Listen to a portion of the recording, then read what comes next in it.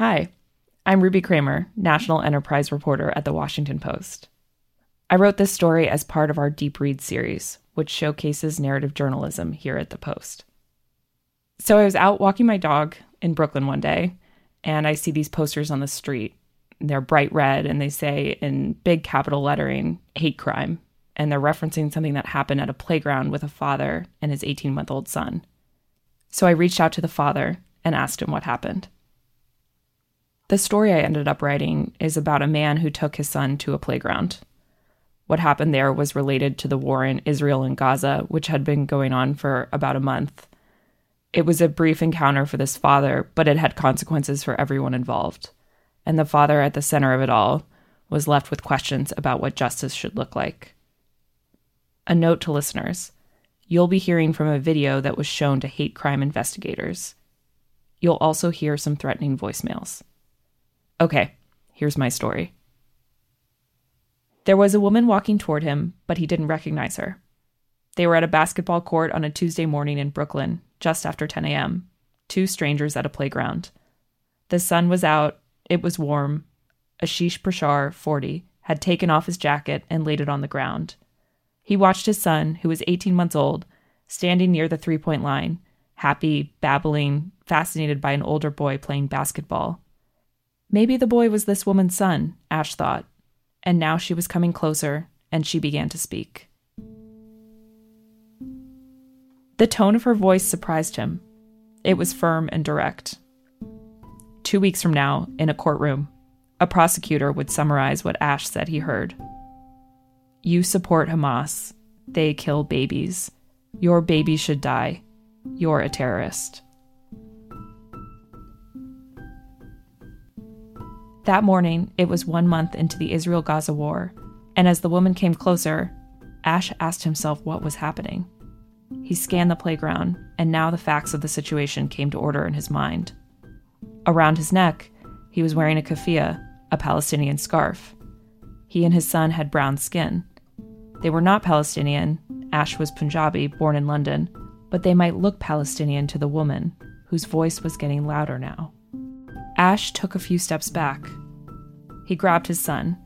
He grabbed his phone inside his jacket pocket. And then he made a decision that would cascade outward in the weeks ahead, testing what he thought he believed about accountability and compassion.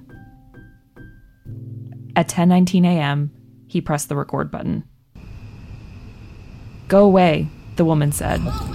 You can't tell me what to do. The phone shook, pointed at the ground, a black top covered in dry leaves. The camera leveled. Her figure came into focus on the screen. A woman in a hat and sunglasses, phone in one hand, paper coffee cup in the other. You and your son go away. Why? She walked toward him, nearly in front of him now. Don't, she said at a high pitch. You cannot take... She raised her hand and hurled her cell phone toward him. Any pictures. Yeah, don't, you cannot take any. Her phone crashed, landing in the leaves. What? Ash said. What? She raised her hand again and this time hurled the coffee cup. No. The cup flew past him, but the lid came off. He felt the liquid hit his neck. It felt hot. Get away, she said. Get away! She was close to his face now. The camera shook. Get away! Get away, the woman How said. am I getting away? Get away! I told you to leave, she yelled. I told you to leave. She picked up her phone from the ground. Don't come near my son. Get the fuck out! I'm not going to do that. She walked back to Ash again and lunged, swiping at his phone. Don't come near me, love. Don't come near me, love, he said. Don't take pictures of me, she said. The woman swiped at him a second time, then a third. I've got a baby, Ash said. Get away, she said. I've got a baby, he said.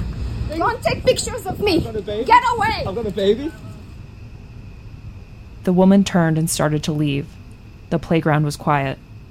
What is happening, Ash kept thinking, until whatever just happened was over. He stopped recording, held his son, and wondered what he was supposed to do next.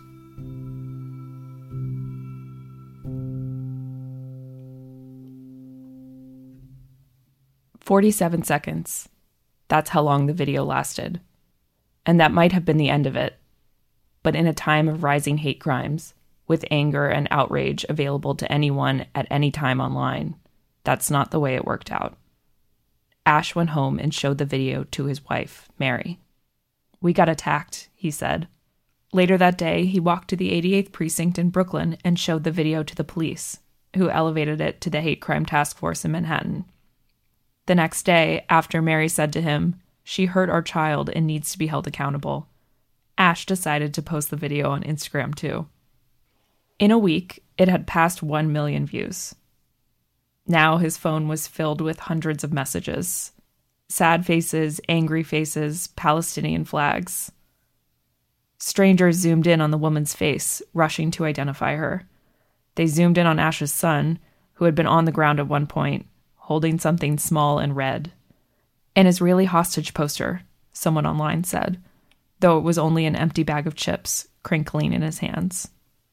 One person sent close-ups of the coffee cup the woman had thrown, identifying the logo of the bakery where it had been purchased. People told Ash how well he handled the situation, how calm he kept his voice. More than one person said they would have punched the woman in the face if it had been them that day. Ash didn't want to punch the woman. He'd tried to de-escalate the situation. He considered himself a non-violent person, in large part because of 2 things that had happened in his life. The first came when he was 17 years old. He was arrested for stealing from a London department store and spent 4 months in prison. Anger was all around him there, and he told himself that in order to survive, he would need to become a different person, someone who didn't react. One morning, when a guard pinned him against the wall and shouted racist slurs, Ash just looked at him and let him yell. He became a person who said, okay, if he said anything at all. The second thing happened years later, after he had begun a career in politics. He joined a team working for former Prime Minister Tony Blair, the Middle East peace envoy at the time. In 2011, the job took Ash to the West Bank, where he received his keffiyeh as a gift. That same year, he traveled to Sierra Leone, where he sat in on reconciliation meetings as the country healed from a decade-long civil war. He watched a mother face the child soldier who had been accused of killing her son and daughter. Here was a chance for vengeance, but when the council asked what punishment the soldier should face, the mother asked for the boy to be released into her own care and to raise him as her own. It was a life-changing moment for Ash. He began to think of himself as an abolitionist, a person who stood against forms of oppression and occupation. It was a feeling that only deepened as he moved to the United States, met and married Mary, and worked as a human rights activist and political strategist for campaigns and criminal justice groups. In Gaza, Ash had long seen another system of oppression. After October 7th, when Hamas militants killed at least 1,200 people and took hundreds hostage in Israel, he and Mary began organizing pressure campaigns for a permanent ceasefire. They used words like genocide to talk about Israel's military actions in Gaza, where the death toll would climb past 25,000 in the weeks to come, according to Gaza's health ministry. Along with a few activists, they spent their days documenting first-hand accounts from the region to send to reporters and government officials. Now, seeing the outrage on his own Instagram feed, where strangers were promising to find the woman in the video, he began to worry about what all the anger could turn into. He posted a message urging restraint. If you think you know this person, please share the information, but don't take this in your own hands. We have never asked for that, and we do not want that. This is not vigilante justice. But the messages kept coming. 2 strangers contacted Ash to say they recognized the woman from their gym. They each gave him the same name. Quote, "I do not have any doubt about who she is," one of them said. He looked up the woman's name online. He read old comments he'd thought she'd left on YouTube videos. He wondered if he might pass her on the street. He sent the name to the detective assigned to his case, and now the detective was on the phone, sounding out the same name. Her name is like Hadassah Karavani Bozak? Ash and Mary, 44, sat at their kitchen counter listening. Now the detective was asking if Ash had seen any other photos of the woman online that he could send. It would help make a positive identification and ensure an indictment, he said. The big deal is getting her prosecuted, you know. Yes. Yes, okay, understood, Ash said. We'll look around. Okay, cool. We'll look around. Just to confirm, you know, beyond a shadow of a doubt, the detective said.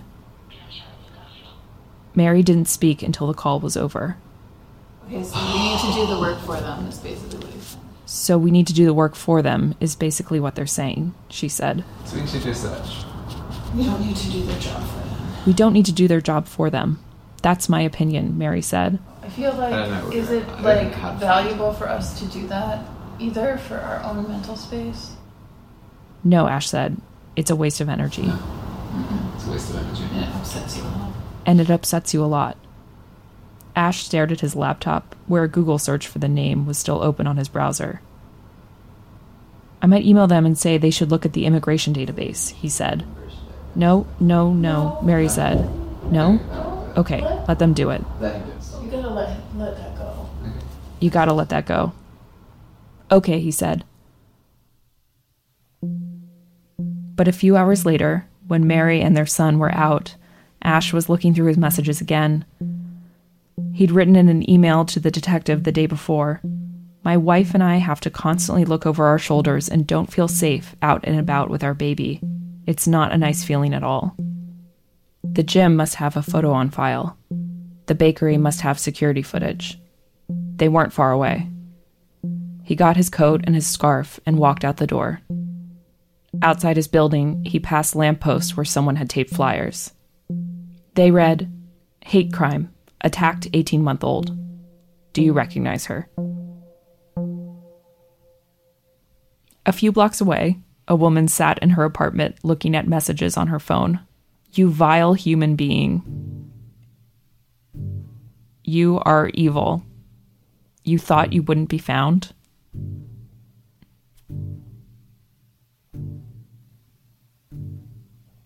Her name was Annette Lalique.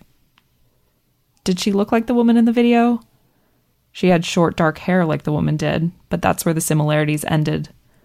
She lived in another part of Brooklyn.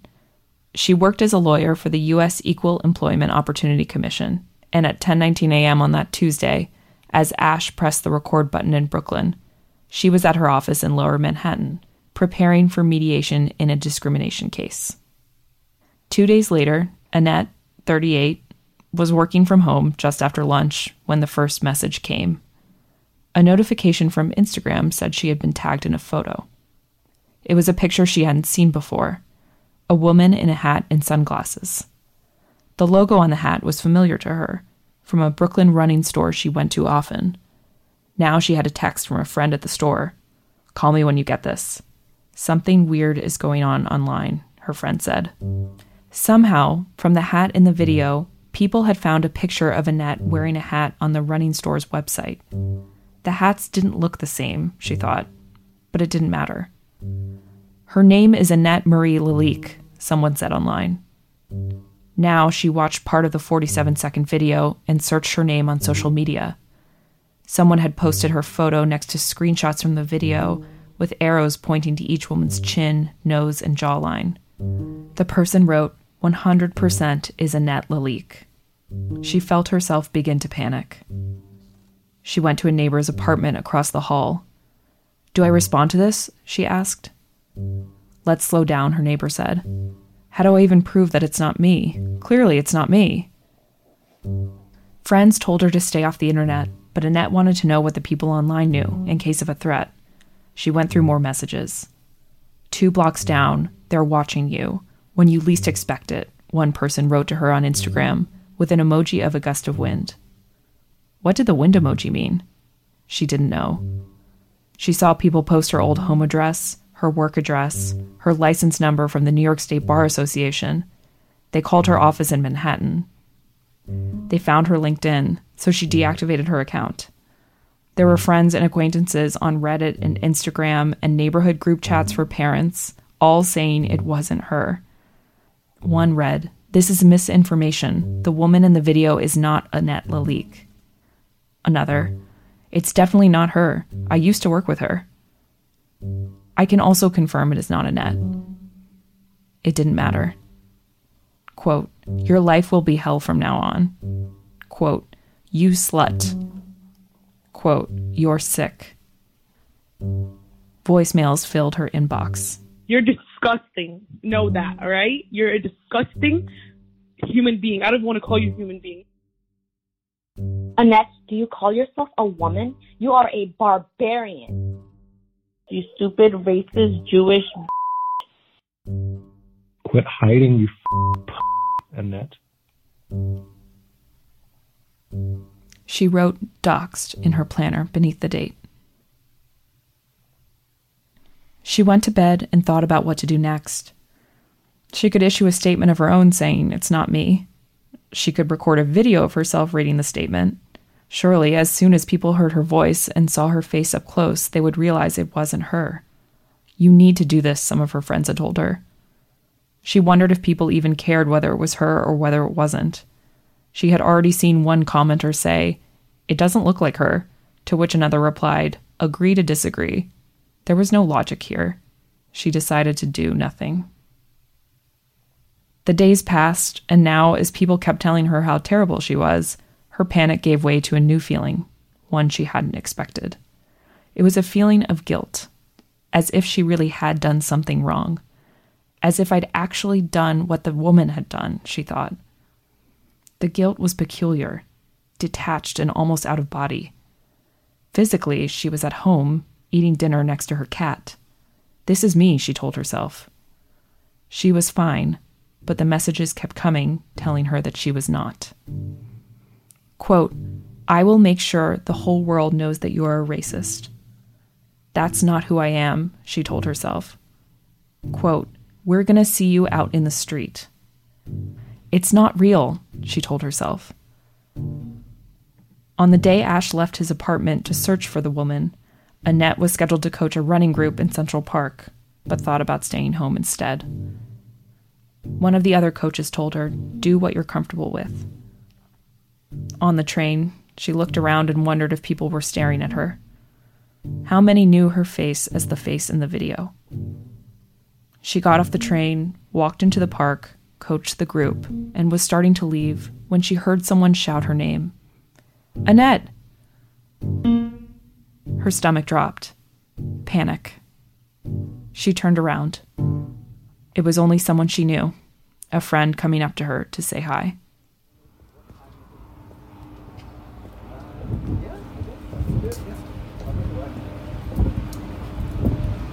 Ash was still out searching. 7 blocks west, past the playground, past more flyers, past a crossing guard on the corner who stopped him and said someone told her just yesterday that the woman in the video was an attorney. No, Ash said to her, knowing she meant Annette. He had already heard about what happened to her. He had thought about contacting her, but what would he even say? Instead, he told the crossing guard, It's not her. Like, I think I know who the woman is. I'm just trying to find her. He walked another 13 blocks to the gym, where the people behind the front desk said they couldn't give out private information. Another 7 blocks back to the bakery, where the people behind the counter said they would check their security footage and get back to him. 6 blocks back to his neighborhood. It was getting dark now. From the street, he called the detective again and told him about his trip to the gym and the bakery, and that's when the detective told him that they didn't need any more photos of the woman. They had an arrest warrant. Oh, that's amazing. He headed home, walked inside, and kicked off his boots. Well, they're going to arrest her, Ash said. Mary stood at the kitchen counter, chopping onions. While Ash had been out on his search, she had been looking at news from overseas. A video from Al-Shifa Hospital in Gaza showing premature babies crying. Another video from the West Bank showing 2 boys, one 8, one 14, shot in the street. Mare? Great. Her voice was low. She kept chopping. So there You know how I feel about it. You know how I feel about it. He did know. Earlier that week, Ash had told her, Mary, you might have punched her in the face. And Mary had said, I wonder what I would have done. Maybe she would have snapped, or maybe she would have just picked up their son and run. You don't know until you're in the situation, Ash said. And that was the difference between them. Ash had been there, Mary hadn't, and now they were processing the same event in their own way. While Ash was becoming more and more focused on the arrest, Mary sometimes noticed herself getting quiet. Ash took off his scarf and coat. They're issuing an arrest warrant. They're issuing an arrest warrant. I think they might actually pick her up today. I think they might actually pick her up today. Okay.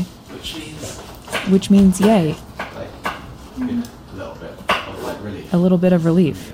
Yeah. Yeah. She paused. She didn't want her son to be hurt. Obviously, she said. And I don't want the kids to be hurt. She kept her head down. But it's all sad.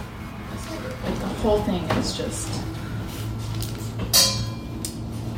Now she stood in the kitchen and began to cry. The emotion... Up here. It's up here, she said, putting a hand to her neck. Hey, come here. I'm sorry. Ash walked to the other side of the counter and put his arms around her. Mary took a deep breath. So what's the next thing for us? Is the state going to prosecute her, or the city? Do we have a say? I don't know. I actually don't think we're going to have a say. If we do have a say, what do we want to do?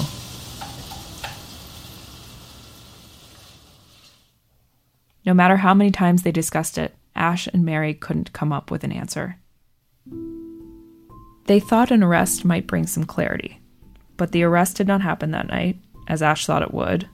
It did not happen the next day, or the next, or the day after that. The weekend came and still no arrest. Ash was still getting messages, and in between his Instagram posts about Gaza, he wrote updates about the case to his followers, which in a matter of weeks had grown from several hundred to 10,000. He was invited to speak at 2 pro-Palestinian demonstrations, and he accepted. People in the neighborhood recognized him on the street. He was becoming the face of something. He could sense people becoming impatient, and he understood their frustration. What's taking them so long? Someone asked in the comments of one of Ash's posts. What's her name? Said another. Release the name. Please, we need her full name. It's gonna snowball, the detective had warned him. And it had. So much so that Ash was now worried about the woman's safety. What if someone attacked her? He thought about what had happened to Annette and imagined worse. Someone is going to make a citizen's arrest, Mary told him. Now there was a new message. Someone had seen the woman at a grocery store in Brooklyn. The person had taken photos. They'd called the precinct and waited at the store for the police. No police came. No arrest was made. Ash was also feeling impatient. He decided to post the photos to his Instagram. It is disheartening to let you know that the NYPD didn't send an officer to the scene to apprehend her, he wrote, and more comments came streaming in. But a few days later, he saw something that alarmed him. It was a new video about the case from another stranger. This one named the woman and listed her home address. This is not what I wanted, Ash said. He called the detective. Someone posted her address and her name online, and I don't know who this person is, but I wanted to call you to tell you straight away. The detective stopped him. Okay, so Ash, he said, I have her under arrest. You have her under arrest? I have her under arrest. After all this time, Ash had only seen the woman once, during that brief encounter at the playground. He could only guess at what she had been doing in the days since. He'd imagined her in a state of isolation, rarely leaving her apartment building 12 blocks away from his own, where flyers of her face still hung outside on the street. He'd studied the pictures from the grocery store, where she stood with a shopping basket on her arm, glancing at a bin of fresh fruit. But the woman was still a stranger to him, a person he could read about online, the same as anyone else. Now there was a chance to see her. Arraignments were open to the public. The courthouse in Brooklyn was a 25-minute walk away, and the woman was already there. She had turned herself in at 7 a.m. She'd been in one of the holding pens downstairs since morning, waiting. All day there were arraignments. First-degree robbery, second-degree harassment. The hours passed. It was evening now. Warning, read a sign on the stairwell door. Each time the door opened, yelling came from the floor below. The door opened again, and now it was almost midnight. The woman walked into the courtroom, led by a police officer. She was short and small. Her hair was tied back. A black mask sat beneath her nose. Her fingernails were painted. Her hands were in handcuffs behind her back. In legal documents, her name was listed as Hadassah Bozak Karavani. How do I say your last name? How do I say your last name? The judge said. Karavani, she told the judge. Karavani? Good evening, Miss Karavani. Across the aisle, a prosecutor approached a microphone and began to recount that morning in the playground for the judge. Defendant was a stranger to the complainant. Defendant was a stranger to the complainant. Defendant approached the complainant, stated in sum and substance, why are you wearing that? You support Hamas, they kill babies, your baby should die, you're a terrorist. Defendant then threw a cell phone, threw a hot beverage, nearly striking the child. Bozak Karavani shook her head. Her lawyer introduced her to the court. 48 years old. 48 years old, a longtime Brooklyn resident and a first-time offender. 0 contacts with the system, he told the judge. No warrant history. No warrant history, no absconding or escapes, no felonies, no misdemeanors. Nothing. Nothing, he said. She had turned herself in voluntarily. Everything went very smoothly. The complainant, by the way, went immediately onto social media and did every interview he could possibly do to explain what he believed occurred. Obviously, the court is aware of what is occurring politically, not only internationally, but out there on the streets. The case should have been charged as a misdemeanor assault, he said, or a menacing, or an attempt of those things. Instead, it's been charged as a hate crime. Instead, it's been charged as a hate crime. Bozak Karavani stared ahead. At 12:11 a.m., some 16 hours after she'd turned herself in, she was released without bail. She was handed a copy of an order of protection, barring her from contact with Ash and his son. The handcuffs came off. She left the courthouse with her lawyer, stepped outside, and disappeared.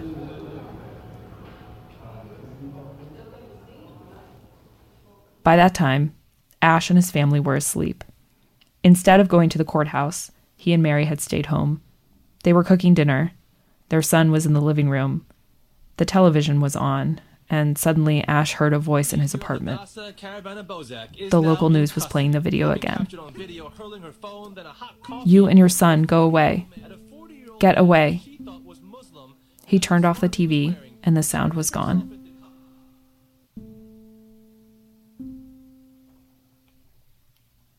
The flyers in the neighborhood had come down. The mob that had found the wrong woman and misidentified an empty bag of potato chips had mostly moved on to another outrage. The online comments had slowed. It had been 6 weeks since that morning in the playground, but Ash still had one question he couldn't answer. What was an appropriate punishment for hate? Hate is what it had been, he thought, and the charges that followed were serious. Attempted assault as a hate crime, menacing as a hate crime, aggravated harassment, and endangering the welfare of a child. 12 counts in all. After her arraignment, Bozak Karavani had returned to court, this time to enter a plea. She had yet to say anything publicly about the case. She and her lawyer declined multiple interview requests for this story. As she waited to see the judge, a tabloid photographer walked up to her and began to take pictures. She held a hand up to cover her face. No, she said. She got up from the bench where she'd been sitting and stood in a corner, turning her back to the camera. She said no, said a man in the waiting room. She said no, bro. The photographer took another picture. I'm going to knock your head off, the man said. The photographer stopped, and a few minutes later, Bozak Karavani entered the courtroom and pleaded not guilty.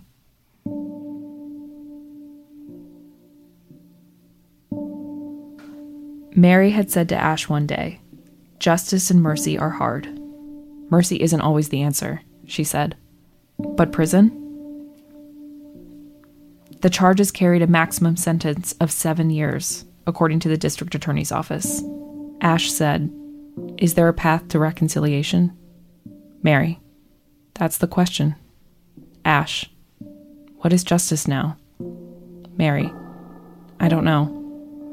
Another conversation. "It was a hypothetical. Now it's real," Ash said. "My feelings are more complex." Soon, the prosecutor would ask them what they thought the woman deserved. They had contacted a few Palestinian friends for advice. One of them said the woman should be forced to attend a class about Palestine. Another said she should be forced to spend 1 day in jail to have some idea of what it's like to be oppressed. Just 1 day.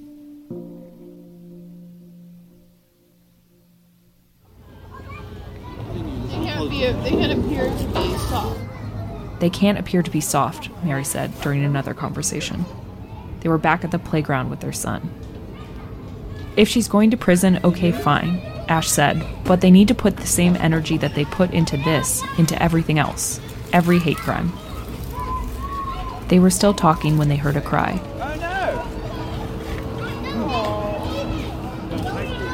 It was their son.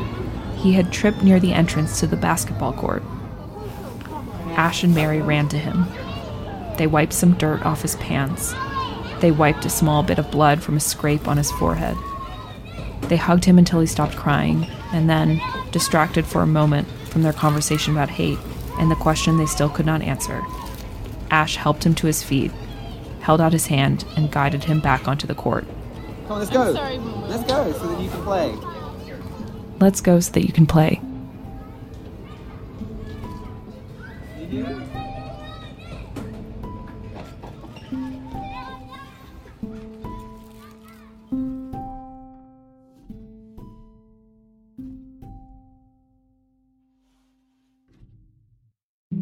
This audio piece was produced and mixed with original composition by Bishop Sand.